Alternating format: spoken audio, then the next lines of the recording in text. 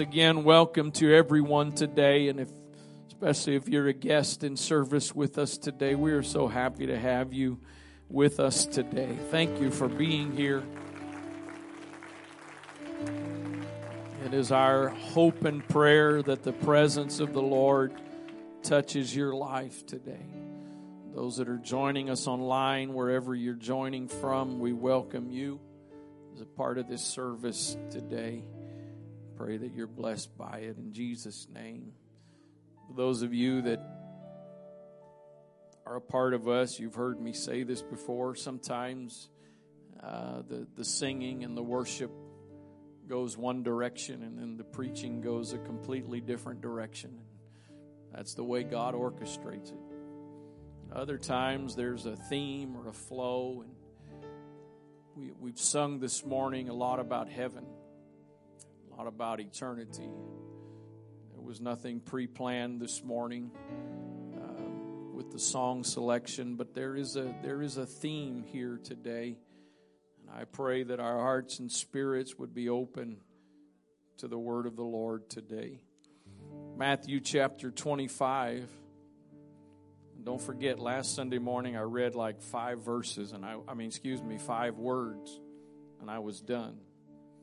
So when I get done reading, that'll average out to about 5 verses last week and 5 verses this week. Matthew 25 and verse number 1. Then shall the kingdom of heaven be likened unto 10 virgins, which took their lamps and went forth to meet the bridegroom.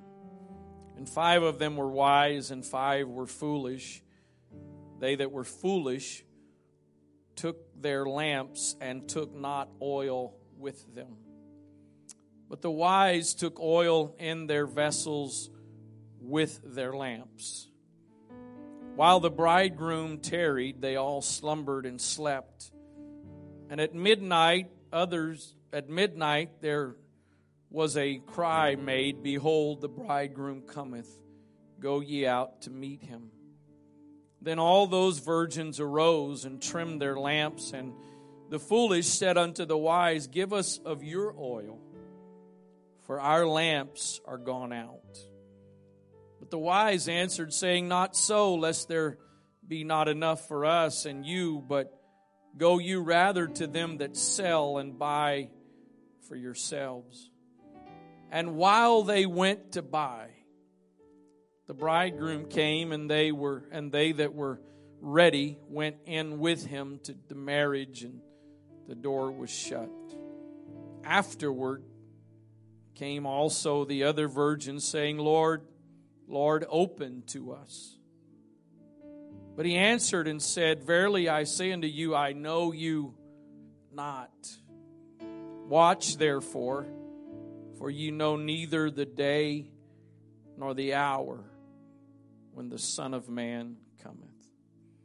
I want to preach to you for a little bit this morning on this subject. Proximity is not possession. Proximity is not possession. Father, thank you for your sweet presence. Lord, we've sung about the hope that we have. We've sung about what a wonderful day that's going to be.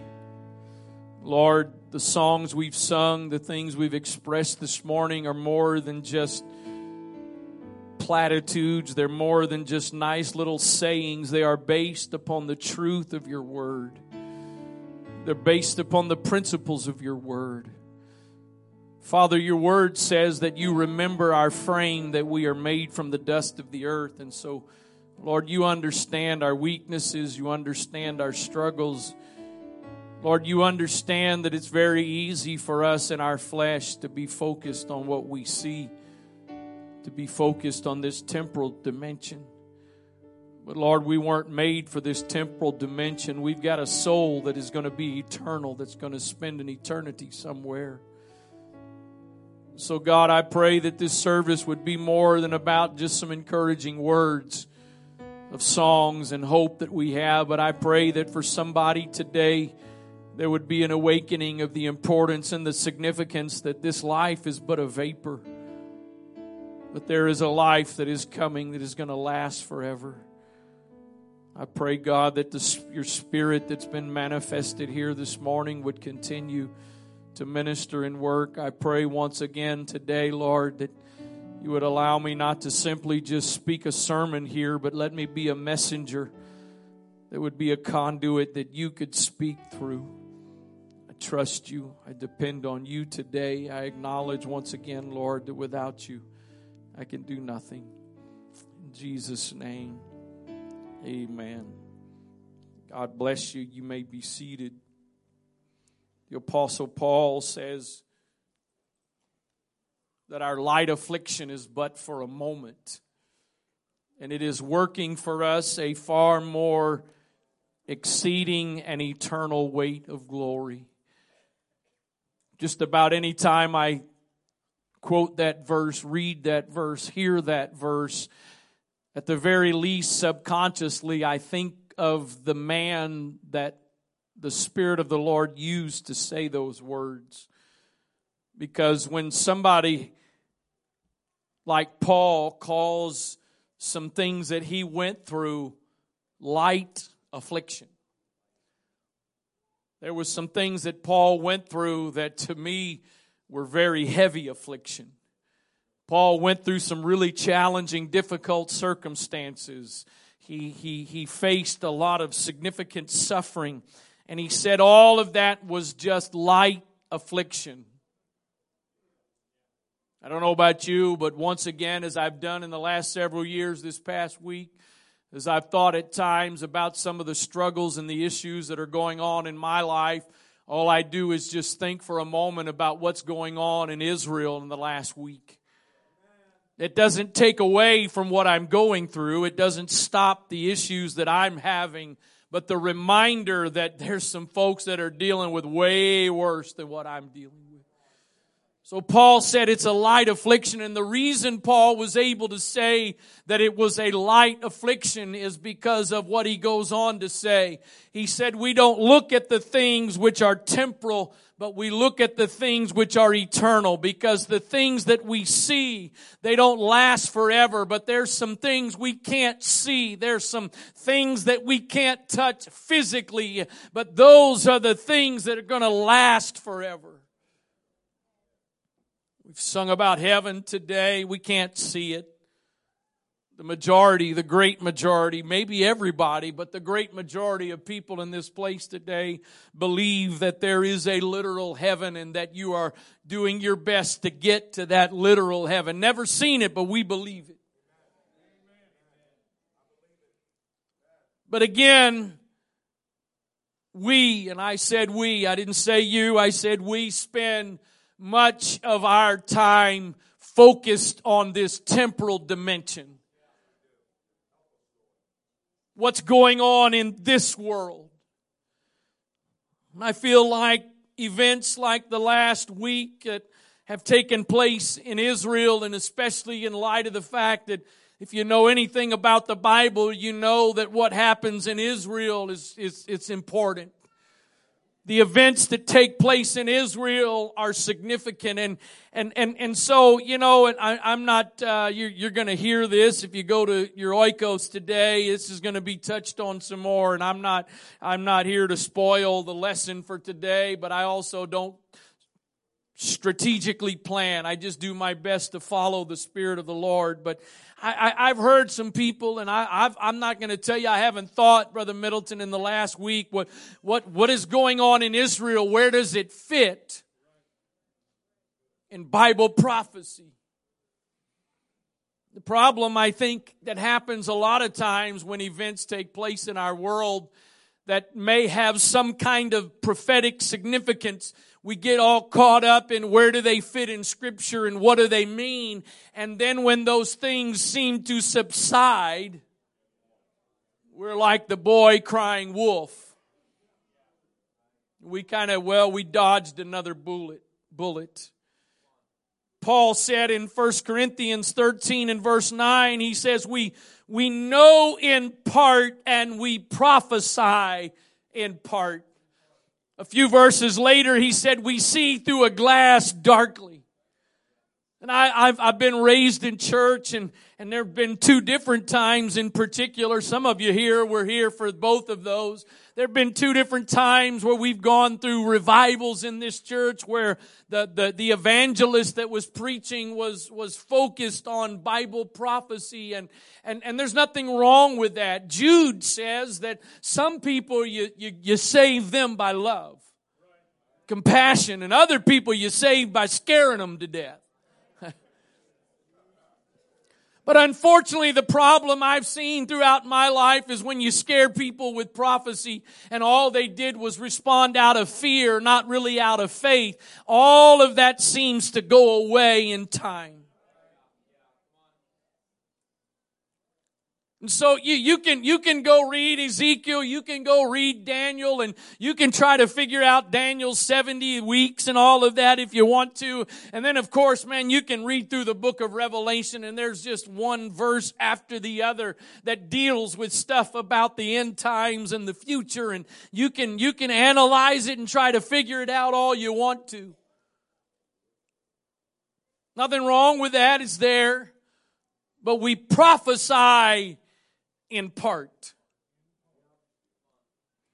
But let me give you what I think is a really simple, if you want to know about the end times and how to know if we're in the end times, let me just take you to a simple passage. And that's what Paul tells Timothy in 2 Timothy chapter 3 and verse number 1. And I'm going to read it from the Amplified instead of the King James for the sake of time. But he says, but understand this, that in the last days will set in perilous times of great stress and trouble, hard to deal with and hard to bear. And here are going to be some of the symptoms of those last days and those perilous times. For people will be lovers of self and utterly self-centered, lovers of money and aroused by an inordinate greedy desire for wealth, proud and arrogant and contemptuous boasters. They will be abusive, blasphemous, scoffing, disobedient to parents, ungrateful, unholy, and profane. They will be without natural human affection, callous and inhuman. When you read that in the King James, it says without natural affection. And I got to tell you, most of my life when I've heard that, I've thought of homosexuality, that's what that means. And that may be an application of it, but that's not the essence of it. Just read again what the Amplified says. They will be without natural human affection, callous and inhuman. It is unthinkable, absolutely unthinkable things that were done a week ago. How in the world can one human treat another human that way? But he says they're going to be without natural affection, relentless, admitting of no truce or appeasement. They will be slanderers, false accusers, troublemakers, intemperate and loose in morals and conduct, uncontrolled and fierce, haters of good.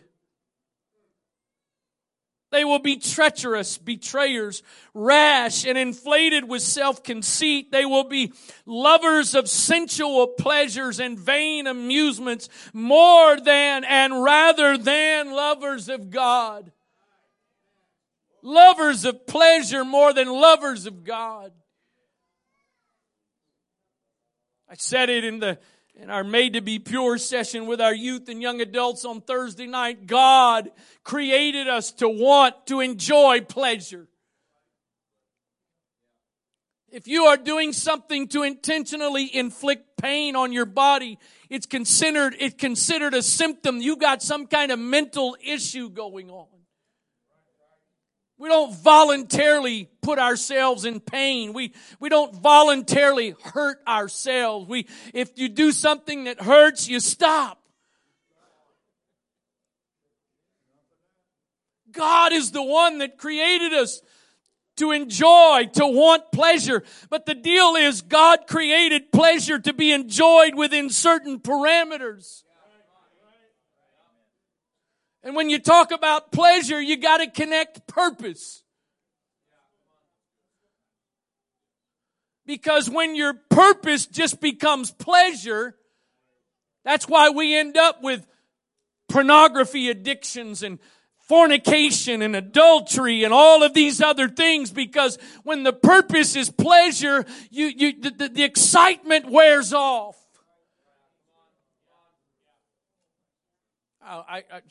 Sorry, I got biological kids, and now I got sons and daughter and a daughter-in-law. Some of them are here. Close your ears. I don't want to make your ears bleed. I may be ridiculous or weird or something, but when I was, 17, 18 in high school, and my wife that I've been married to now for 31 years was my high school sweetheart. Boy, we happened to pass by each other and our hands bumped. It was like an electrical current. I was like, whoa, man, whoa.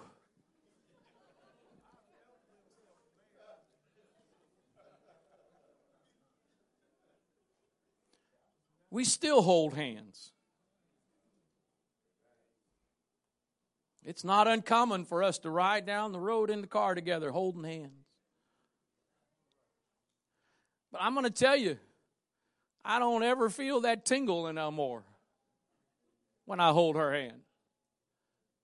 We hold hands as a demonstration of affection. Because that tingle from hands touching wore off after we got married.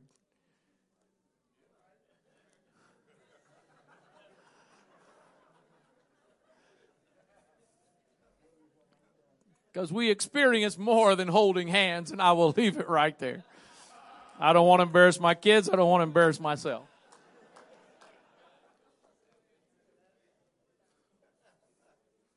Maybe I'll use another example, except that example I have personal experience with. The next one I don't. So, my understanding when the first time you tried drugs or a certain drug, it only took so much.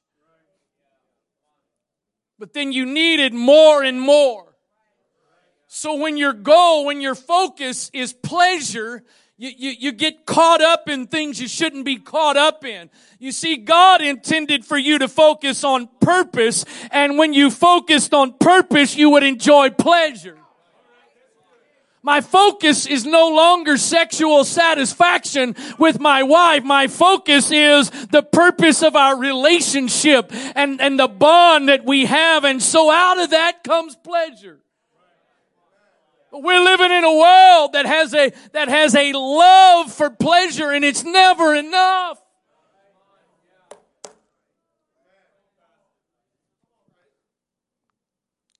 They will be treacherous, betrayers, rash, and inflated with self-conceit. They will be lovers of sensual pleasures and vain amusements more than and rather than lovers of God. For although they hold a form of piety, true religion, they deny and reject and are strangers to the power of it. Their conduct belies the genuineness of their profession. Avoid all such people. Turn away from them. The Living Bible says, verse 5 this way, they will go to church, yes, but they won't really believe anything they hear. Don't be taken in by people like that.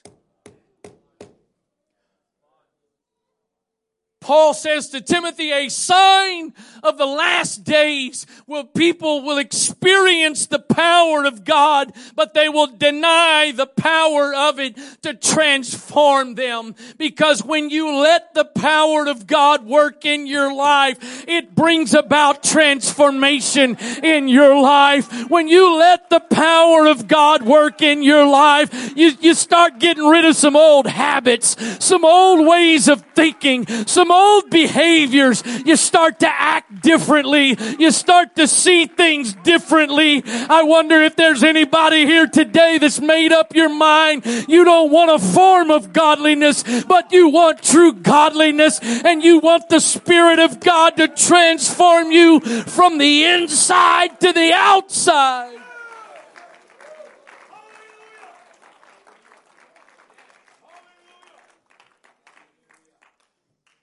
think in essence verse 5 is in a nutshell a summary of the parable that we read at the beginning of the 10 virgins. He said they'll go to church. They'll appear to be religious. The Passion Translation says verse 5 like this: they may pretend to have a respect for God, but in reality they want nothing to do with God's power. Stay away from people like these. So that means we're not supposed to reach sinners and be around people that need Jesus? Of course that's not, because this is talking about people that know better. This is talking about people who are making a conscious decision. He said, from them run away. If they've proven they're not serious about it, if they've proven they're riding the fence, don't hang out with them. Run away. If they've proven they want just a little bit of Jesus, I made some cookies yesterday. I don't know, this old age stuff, man, is just, I'm becoming a brand new person. I'm doing things I would have never dreamed of doing 20, 30 years ago.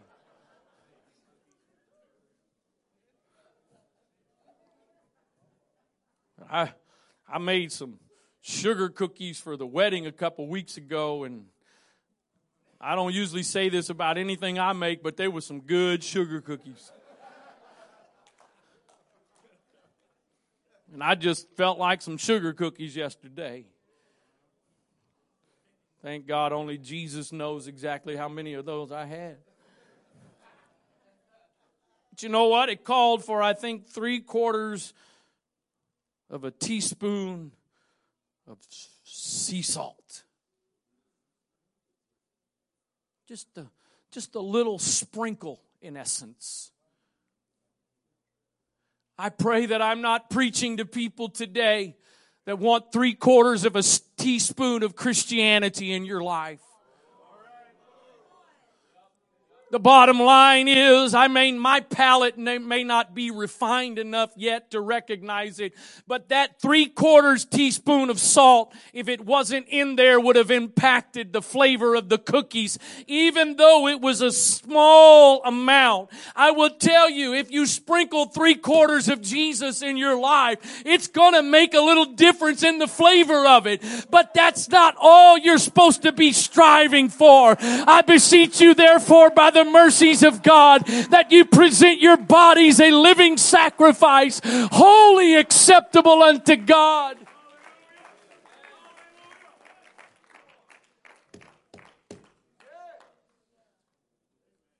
I want you to notice in this parable, the scripture says there was 10 virgins. This is representative of believers, of saved people. Supposed to be saved. It didn't distinguish them in a sense. I know in a couple of verses it references the wise and the foolish, but as an overarching category, it refers to all of them as virgins. They all associated with each other. I don't know about you. I can pretty much sleep anywhere. But just because I can sleep anywhere, I'm not sleeping anywhere. There's some circumstances where I don't trust the environment, so I'm not sleeping.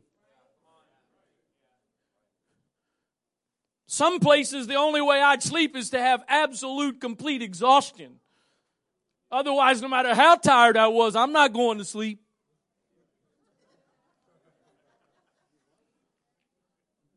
They all took naps together. They were comfortable with each other. At one point, they all had oil in their lamps.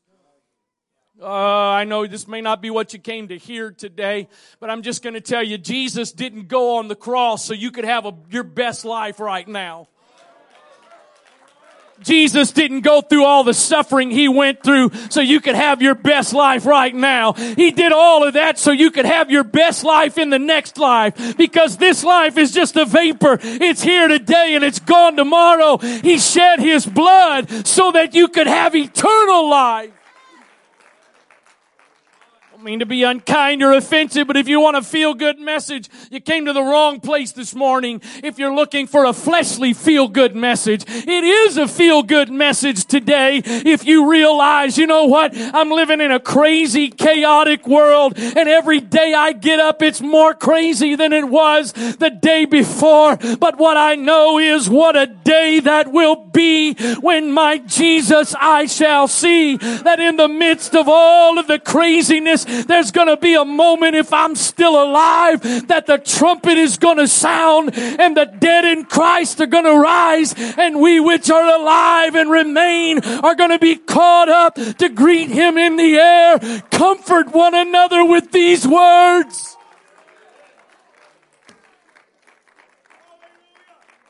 I'm sorry. I know I did it last week. You'll have to humor me again this morning for all of you non-sports people.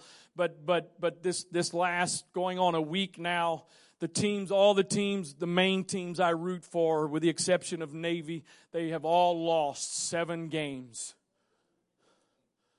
The Orioles lost 3 games in the playoffs. The Cowboys got spanked by the 49ers.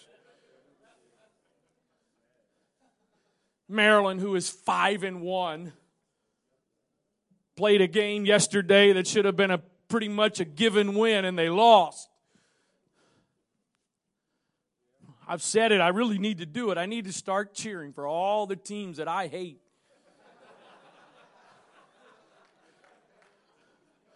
Because all the teams I cheer for can't ever seem to win anything.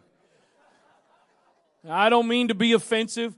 It was great when the Orioles got 101 wins, I think, in the regular season. But who cares now?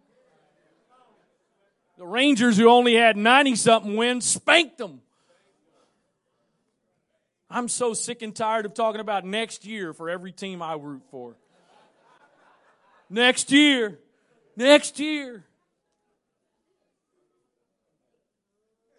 I say that because, man, how many people have their lives wrapped up in temporal things that have absolutely no guarantee? Again, forgive me for those of you that couldn't care less about this, but in the playoffs, three of the teams with the most wins are done. They're finished. Teams that thought, we had all the win, we had the most wins, and we're gonna, nope. See ya. See, you know what's so awesome? In what matters the most? I have a guaranteed. I'm not gambling and hoping on eternity. I've got a guarantee that if I will yield my life to Jesus Christ and surrender my life to the Word of God, I've got a guarantee of a victorious eternity, everlasting life, that nothing can take that away from me.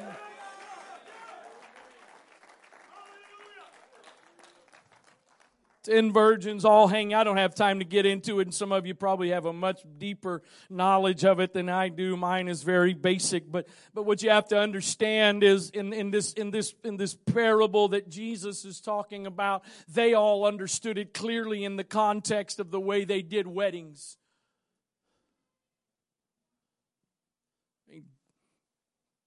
2 weeks ago, right? Good grief, 2 weeks ago. Time flies.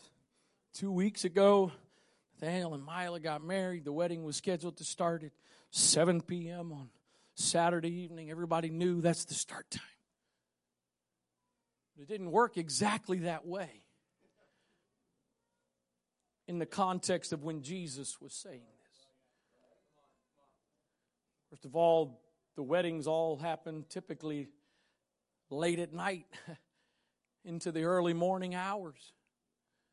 And there was preparation that took place on the side of the groom, and there was preparation that took place on the bride's side. was all these customary things that were happening. And at some point, the groom would go to get the bride.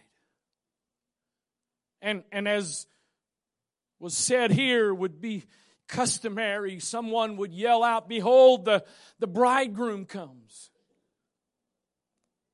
Here he comes." And sometimes if you study out this passage and study out some of the customs, sometimes it would happen. What Jesus is talking about as a parable would happen. The bride and her friends that were a part of the preparation, they'd get a little tired and they'd fall asleep. And then be stirred, aroused by the coming of the groom. So this isn't just some vague, whatever little thing Jesus is saying. They understood the context of what he was saying. They as he was telling this parable, they could relate to what they actually did. And they understood the relevance of it. And I don't know, maybe you see it differently. I don't know other places when you talk about sleep and falling asleep, it's a negative. I don't know that here it's necessarily about the falling asleep. I don't know that this is necessarily about any kind of rebuke or chastisement about falling asleep. It's about the fact that some, when they fell asleep prepared. But others fell asleep unprepared. And when the bridegroom shows up, and ever how long it had been since they had fallen asleep, there was a need for some more oil in the lamp to keep the lamp burning. 5 of them that had made plans in advance had extra oil. You know, we really have no trouble with faith. None of us have trouble with faith. Sometimes it's a struggle of where we put our faith, but we are. I have so much faith in the estimate of miles to empty on my car.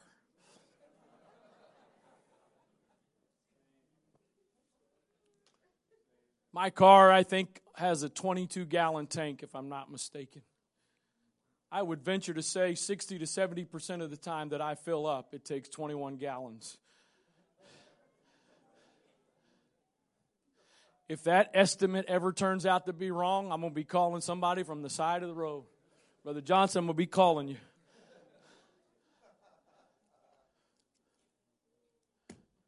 Years ago, when I was traveling around on Sunday mornings, preaching in different daughter works, we had 20 different locations one Sunday morning. In fact, it may have been the first time I started doing this,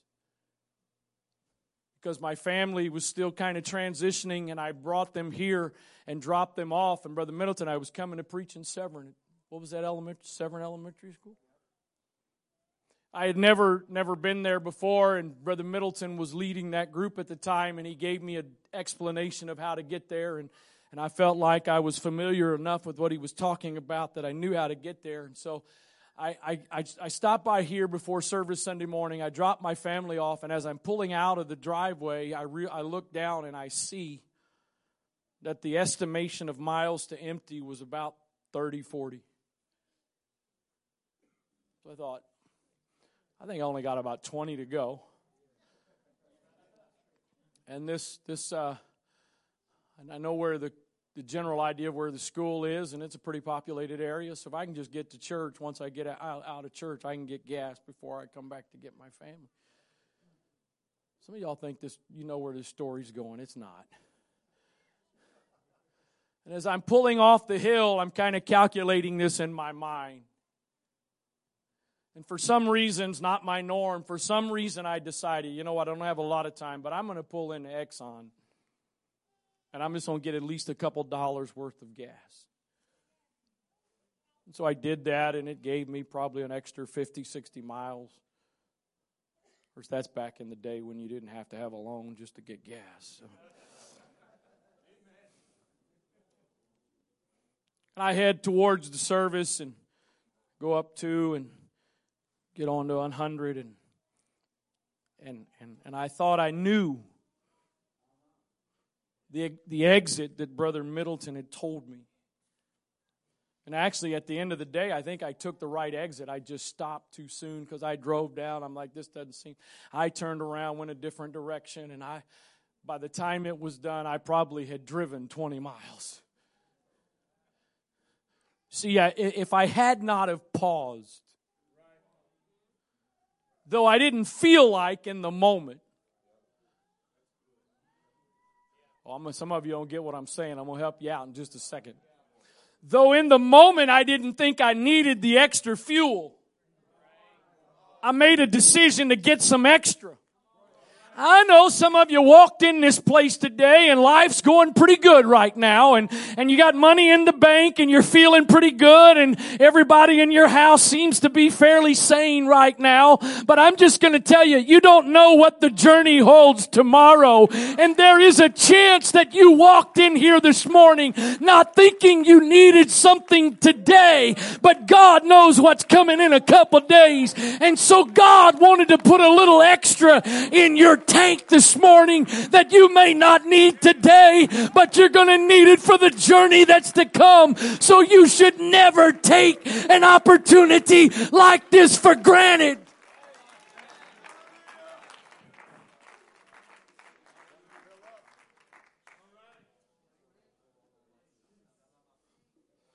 Behold, the bridegroom comes, and they awaken. 5 realize I'm good, I've got extra oil, but 5 realize I'm in trouble. I don't have enough. And so they start asking the ones that had enough, give me some of your oil. Come on, I know I didn't do what was necessary to prepare, but give me some of your oil.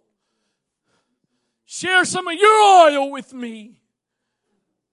Those wise virgins respond and say, sorry, you got to go get your own oil. You got to go get your own oil. I got my oil and I need my oil. You need to go get your own oil.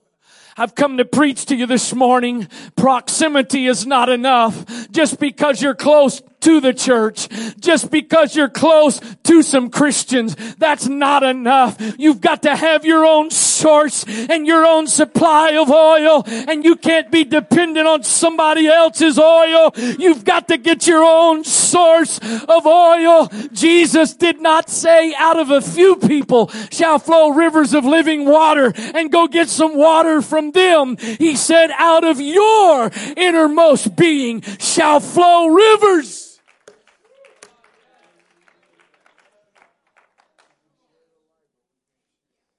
There's probably some people in this room that's somewhere stored in your house, maybe stored in some secret place, is enough food to last you for a couple of weeks or a couple of months. Some of you probably got some cash stored somewhere in the house in case everything goes crazy. Some of you got water stored in the house, and some of you got generators, and some of you got other things already in the house in case we have some kind of crisis. But I got a question this morning. You may have all that naturally ready, but I wonder how many of us today are ready for a spiritual crisis that may come in our future. Have you got some oil today? Not just enough to keep your lamp burning, but do you have extra?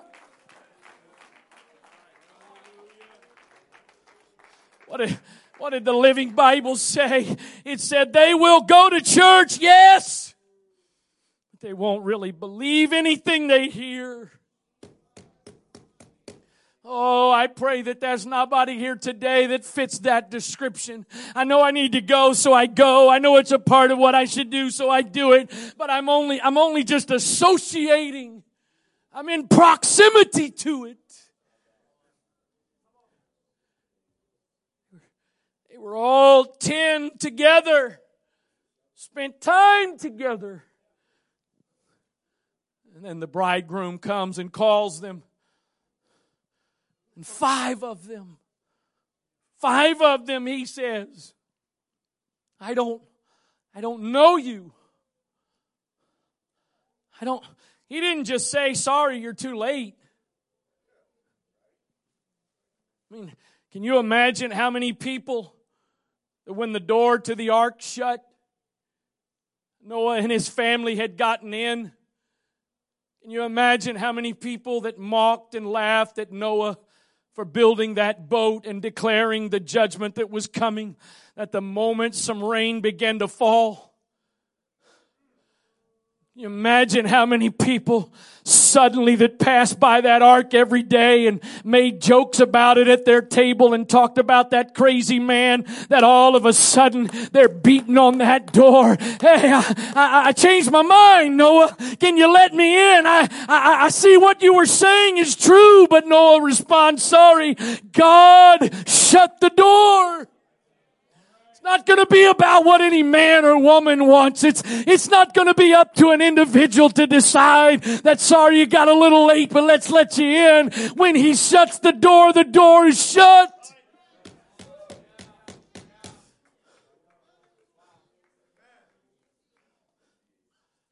Lord, we prophesied in your name. We did miracles in your name. We cast out devils in your name. Sorry. I never. Not sorry you came too late, or sorry you didn't do enough, or no, he said, sorry, I never knew you. I never knew you. Wait a minute, Lord, I went to church.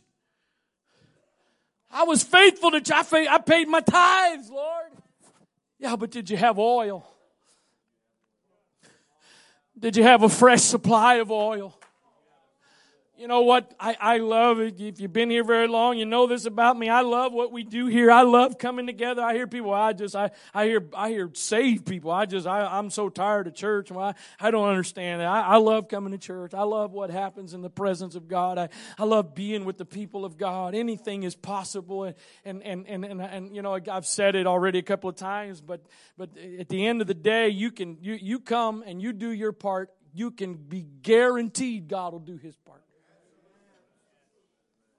We were sitting there yesterday, and most of the family had come over at different points. A couple of us were watching the Maryland game, and they were losing, and my wife walks into the living room. She's like, what's going on? You guys aren't cheering enough.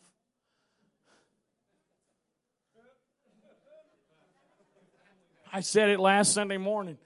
That atmosphere last Saturday at Camden Yards for the Orioles' first home game, naturally speaking, was absolutely electrifying. 45,000 people standing on their feet, most of them shaking their whatever it was called, their rally rag or whatever. I mean, it was, you couldn't even hear the announcer on the public address system. And everybody in the stands were doing their part. But the players got to do their part. You see, here's the problem. Some of you like to come and sit as if that's the stands. And so you can decide, if that worship team does their part, something might happen and we might win. I'm sorry to tell you there are no stands here. There is no court and bleachers. There is no field and stands. Everybody is a participant. And if you decide to do your part, I absolutely promise you, God is going to do His part.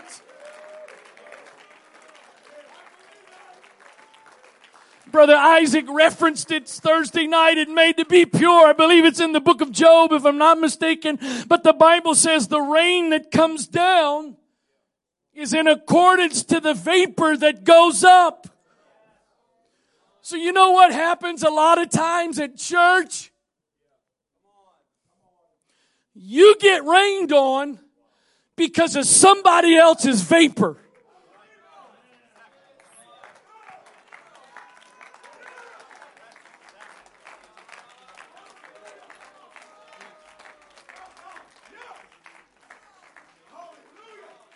See, some of y'all just got a little rain.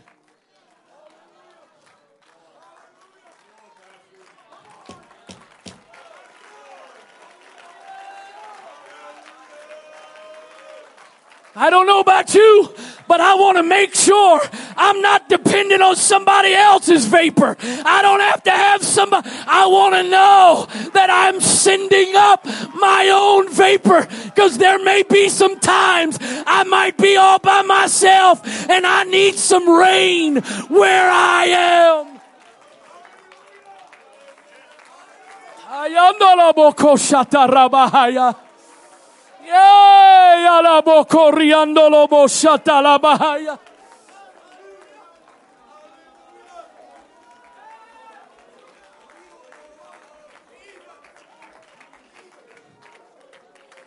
It's all right for our guests to get rain because of our vapor. But if you're a Holy Ghost filled person, you shouldn't be dependent on somebody else's vapor going up. You need to send up your own.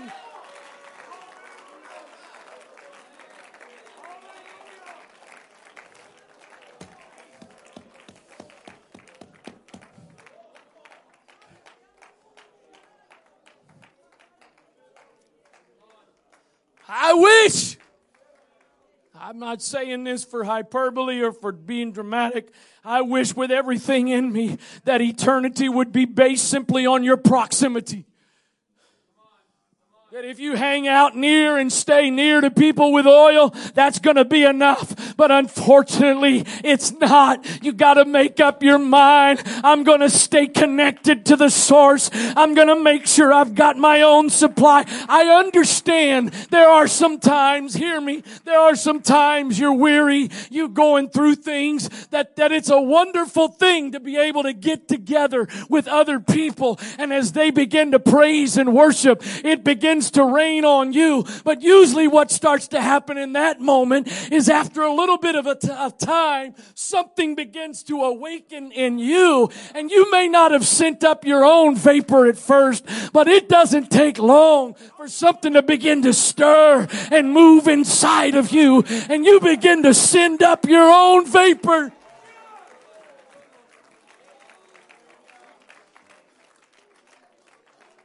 What would Paul and Silas have done? Locked up in prison, stocks and bonds, unable to move, unable to get the worship team together, unable to get somebody to lead them in work. What would have happened if they were dependent on somebody else's vapor? But the Bible says that at midnight, locked up in those stocks and bonds, in a very adverse situation, all on their own, Paul and Silas didn't need the keyboard, didn't need the drums, didn't need a worship leader, but something began to go up from them, and all of a sudden, the jail began to quake. Prison doors open. Chains fell off.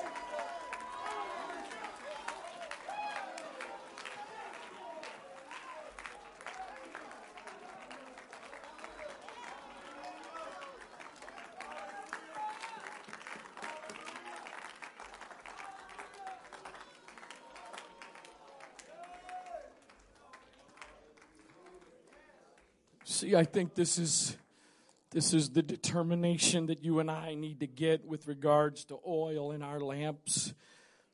The Bible says in Luke chapter 8, verse 43, and a woman having an issue of blood 12 years, which had spent all her living upon physicians, neither could be healed of any. In Matthew 9, verse 21 of the same, Matthew's telling of the same story, it says this, for she said within herself, if I can just touch his garment, I will be made whole. Verse 44 of Luke 8, she came behind him and touched the border of his garment, and immediately her issue of blood stanched. And Jesus said, who touched me? When all denied, Peter and all they that were with him said, Master, the multitude throng thee and press thee, and sayest thou, who touched me? She made up her mind. I got to get some oil. I got to get some oil.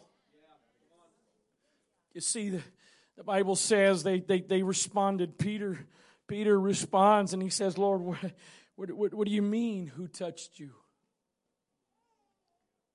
I think when the Lord asked that question, I think a couple of them kind of looked at each other with this concerned look. Is he okay?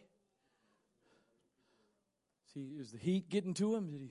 Did he not eat yet today? Is he weak? Because what do you mean, Lord? There's a crowd of people. There's a multitude of people, Lord.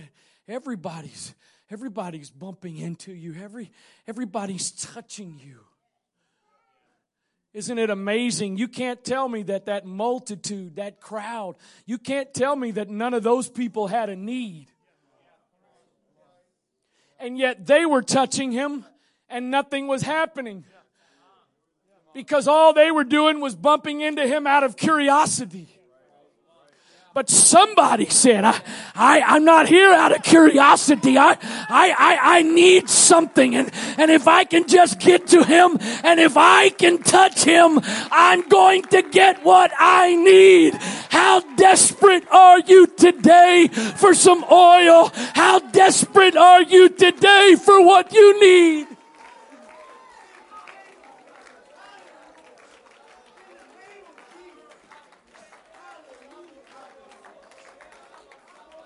I'm not trying to be unkind. I'm just preaching what I believe is the truth. I wish it was good enough that you just came to church today. I wish it was good enough that you just attended today. But it's not good enough. You gotta get your own oil.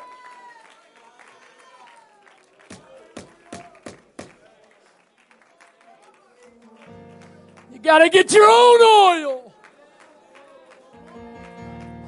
Sometimes people can help you get it, but ultimately you got to get your own oil and you got to keep your own oil. Throughout Scripture, we can find oil, symbolic, representative of the Spirit of God.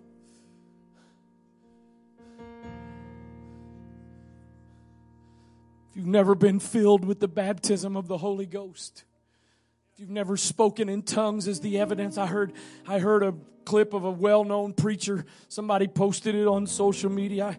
I need to go back to the media detox. My brain was a lot clearer last month. I haven't completely backslid, but I've gone back to a few ways. In fact, this was a fairly well-known, if I called his dad's name in particular, many of you would recognize the name. Oh, why not? It's on public social media. Donnie Swaggart, Jimmy Swaggart's son. Somebody asked him the question, are you UPC? And so he was recording a video clip. It's kind of neat that he had to take out time to record just to tell everybody why he's not a United Pentecostal Church Pentecostal. And he said something that's, some of you may want to write, you may write this off as semantics. That's okay. He said, well, one of the things I disagree is I'm Pentecostal. First of all, he said, I'm a Trinitarian Pentecostal. They're oneness Pentecostals. But then the other thing he said, they say that you have to speak in tongues to go to heaven. And that's not true. It's not true. You don't have to speak in tongues to go to heaven. But the only thing that I find as a consistent evidence in Scripture, especially in the book of Acts, the only thing that I find consistently as an evidence, and in fact, in the story of Cornelius, the Scripture says it very plainly. Peter said, they got the Holy Ghost just like us. Here's how we know it. We heard them speak with tongues. So, you don't have to speak in tongues to go to heaven, but speaking in tongues is the only evidence I find in Scripture, consistent evidence of. The bottom line is this. Let me tell you something. I'm quitting. But I'm born and raised in this. My parents came to Annapolis in 1970 to start this church. I was born in 71. This is all I've known. Born and raised in Apostolic. Some of you, if this is your first time in an Apostolic church today, you're probably like, what is wrong with these people? I've never seen this, and just because you've never seen what we've done in church before, that doesn't make it wrong. I've been around this all my life. I don't remember the first time I recognized hearing somebody speaking in tongues, but I don't even think twice about it. So I understand if you haven't been raised around it, it's different. But I'm going to tell you, I'm just going to be transparent with you. I'm born and raised. I received the Holy Ghost at 7 years old, spoke in tongues the first time at 7 years old. I'm now 51 years old. I speak in tongues every day. And there are still times, having been in this all my life, got the Holy Ghost when I'm 7, that I'll be praying, speaking in tongues, and I'm like, are you sure about this? I don't have a degree in theology. I got my degree from the University of Maryland in business management. That's the problem with where you go to college. You don't have a choice but cheer for the team. If you can detect a little bit of bitterness about my teams right now, it's there. There are still some times I'm like, you sure you're not just making that up? Of course, as my dad, I've heard my dad say when he was struggling with that, the Lord said, how could you be making this up and you're sitting here thinking about something else? You're making it up. You got to be thinking about what you're making up. But that oil is the gift of the Holy Ghost. And again, I've already quoted the scripture, but he's, wouldn't it be awesome for a whole lot of reasons? Wouldn't it be awesome to never have to stop to gas up your car? That would be so amazing. And I don't mean just because of the money. I don't, or to stop and plug it in. God bless all you folks with electric vehicles. Thank you. Hope you're enjoying them.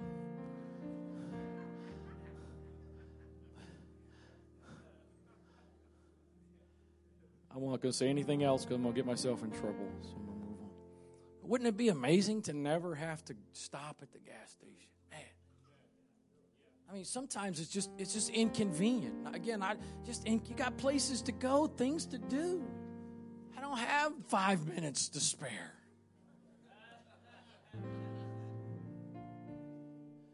So I love what we do here. I love coming together with people of like precious faith. I love it. I need it. You do too. But I'm so glad, Brother Seth, the way you fill that vessel. You don't have to go to 1535 Ritchie Highway to get more oil. Tomorrow morning, when you wake up in the privacy of your residence, you don't even have to get out of the bed to do it if you don't want to. But you can go find some place in your house all alone. It doesn't have to be loud, screaming, hollering, waking everybody up. And once again, you can just get fresh oil. Fresh oil.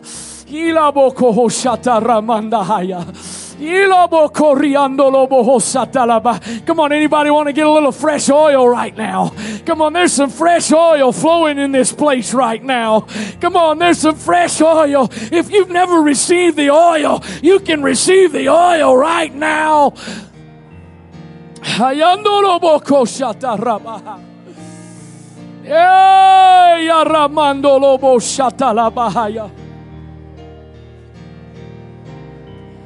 Come on, it's not about the fact that you have to have your own oil. It's that you get to have your own oil. It's not about an obligation to have your own oil. It's that you get to have your own supply of oil. Don't let it be enough for you just to be in proximity with somebody that has oil. Don't let it be good enough for you just to hang around people with oil. But would you make up your mind? I'm going to get to Jesus and I'm going to get my own source. Come on, the Holy Ghost is moving all over this sanctuary right now. I'm thankful for those that have come to the altar. And if you want to do that as well, you can do it. But you can also get some oil right where you're sitting right now. If you'll just open your heart, open your spirit.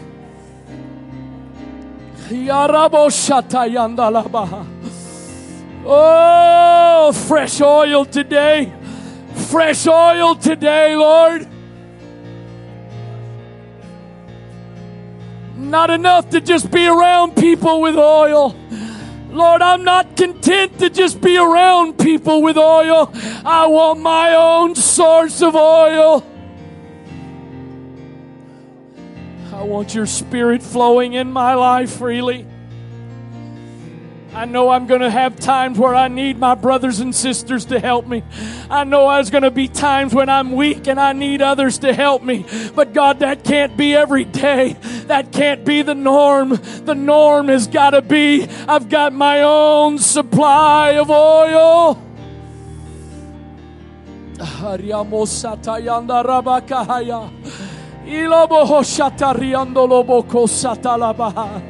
Ilobo corriando lobo hosheki alabahaya. Yeah, arabando lobo satalabahaya. Fresh oil. Fill every vessel with fresh oil today. Lord, not just lamps that are burning, but vessels that are full. Lord, not just lamps that are burning today, but let there be vessels.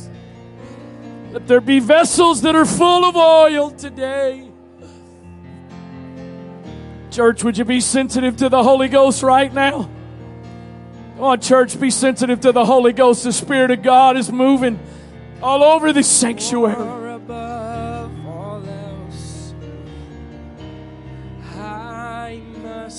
If you've never received the baptism of the Holy Ghost, the Scripture says you need to repent of your sins.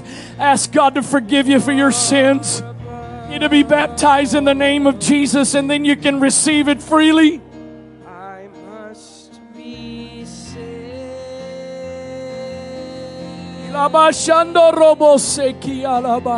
So yes, Lord. Whatever you got to do to me, Jesus, don't let me be content.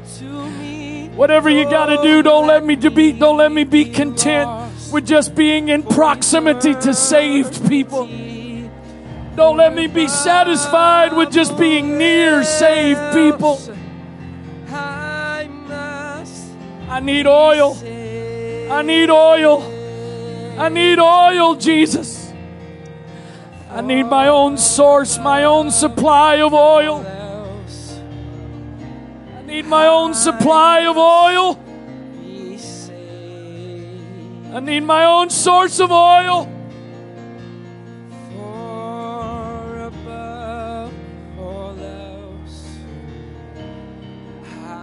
Thank you for the help of my brothers and sisters. Thank you for the body of Christ that strengthens and supports. Thank you for that, Lord. But I need my own oil. I got to have my own oil. I got to have my own source and supply. I need my own river.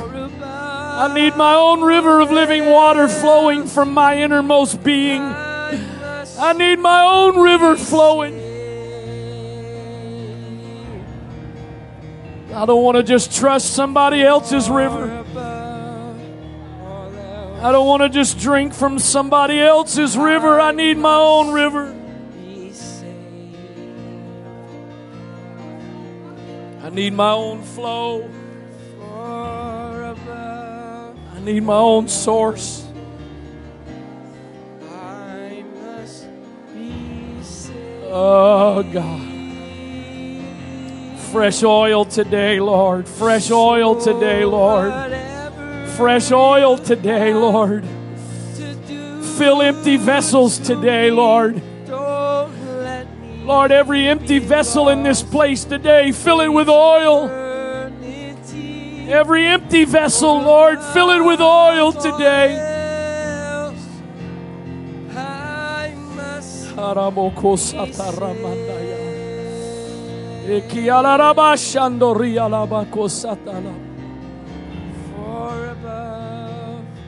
Oh, I must be saved.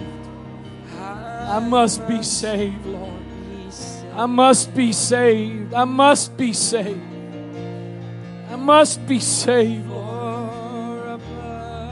It's more important than anything else in this world. It's more important than any other accomplishment in this world. It's more important than how much money I make. It's more important than the position or the status I have. It's more important than the neighborhood I live in, the car I drive, the clothes I wear, the education I get. Far above all else, Lord. Far above all else. Far above all else. I must be saved.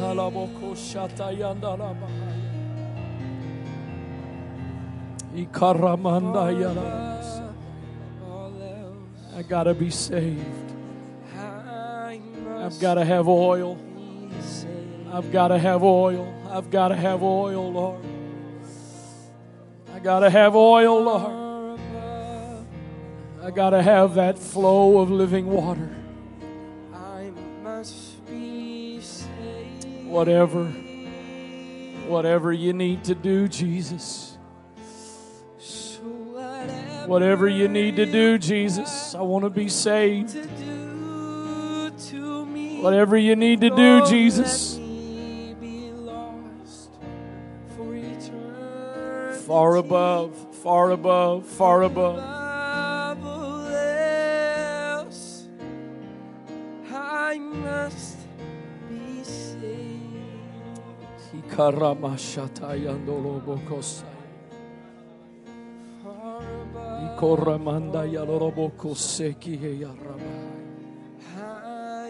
In the name of Jesus, in the name of Jesus, in the name of Jesus, in the name of Jesus.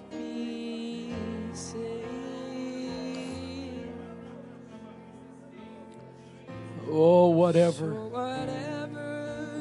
you have to do, Lord. Whatever it takes, Lord. Whatever it takes, Lord. Far above all else. Far above all else, Jesus. I must.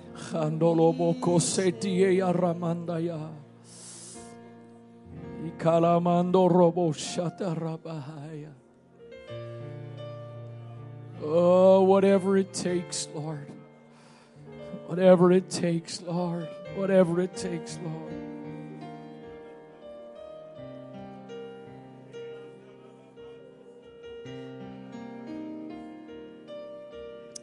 In the name of Jesus.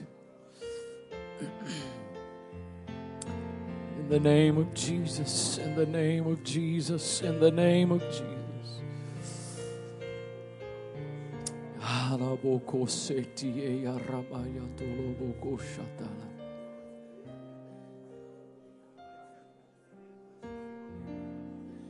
In the name of Jesus. In the name of Jesus. In the name of Jesus. In the name of Jesus. In the name of Jesus. In the name of Jesus. If you need to go, you're welcome to, but the Spirit of the Lord is still working in this place. you need to go, please feel free. But God's not done working in some lives right now. Come on, there's some hearts and lives the Spirit of the Lord is still working in. In the name of Jesus. In the name of Jesus. In the name of Jesus. In the name of Jesus. In the name of Jesus.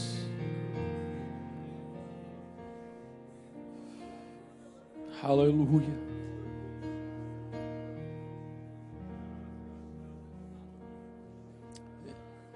In the name of Jesus. In the name of Jesus.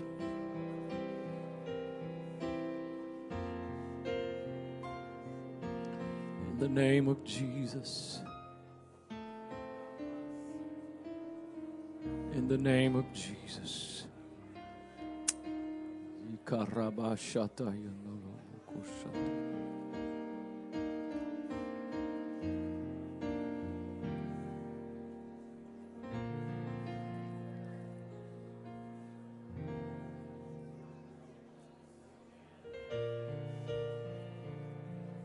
Hallelujah.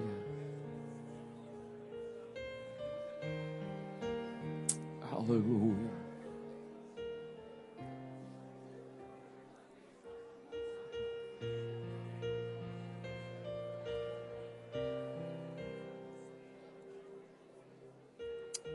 In the name of Jesus.